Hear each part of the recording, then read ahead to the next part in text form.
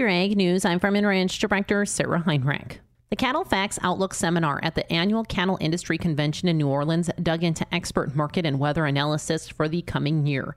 Prices and profitability will again favor cattle producers in 2023.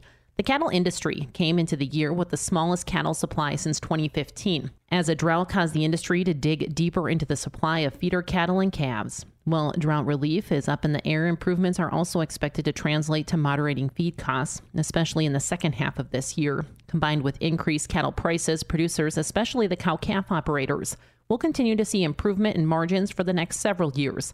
Kevin Good, Vice President of Industry Relations for Cattle Facts, says U.S. beef cow cattle inventories are down 1.5 million head from cycle highs. He says drought improvement and higher cattle prices should slow beef cow culling through this year. And we'll be back with more ag news right after this.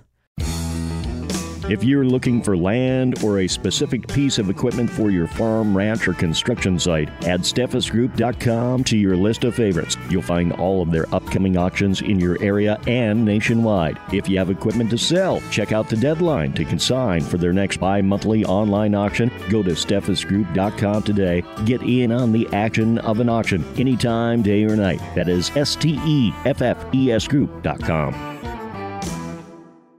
The National Cattlemen's Beef Association released its Today's Beef Consumer Report, and it shows beef demand continues to remain strong, despite various challenges faced by the industry.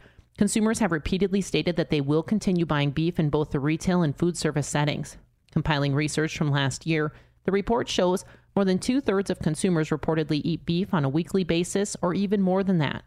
Inflation is top of mind when shopping for food, and more than 3/4 of consumers reported an increase in the price of food, whether at retail or food service. While it was no surprise that beef sales at food service dropped sharply in 2020 and 2021, sales in 2022 rebounded in both volume and dollars, surpassing the pre-pandemic levels of 2019.